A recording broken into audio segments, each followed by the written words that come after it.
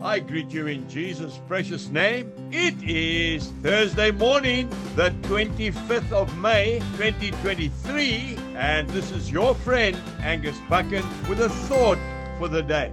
We start off in the book of Job. Some say it's the oldest book in the Bible. Job chapter 13 and verse 15. Though he slay me, yet will I still trust him. Wow, that is commitment. Then we go to Matthew chapter 8 and verse 25. Then his disciples came to him and awoke him, saying, Lord, save us, we are perishing. Jesus is in the boat with us. He walks with us in our darkest times. Often we think, Lord, where are you? Lord, when we really needed you, where were you? Remember the poem, the footsteps in the sand?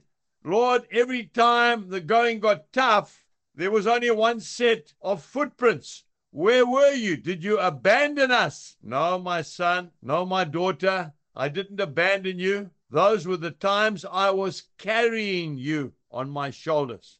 I want to say to you this morning, maybe somebody is saying, Lord, it's so dark. Lord, I really need you. Where are you? He is right next to us. Now, Job, the farmer, knew about that.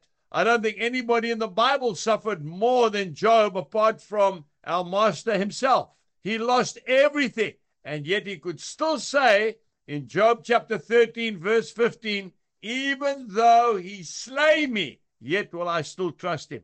Why? I'll tell you why. Because to be in perfect peace and security is to be with Jesus. The disciples were in the boat. The boat was sinking because the storm was so severe, the water was coming into the boat. They woke up the Lord. Lord, we are perishing. Please help us. And remember what happened? The Lord stood up and he put out his hand and the wind ceased and the waves stopped and the lake became calm. O ye of little faith, why are you so fearful? Maybe today you're saying, Lord, I just can't carry on like this. I want to encourage you to rest in him.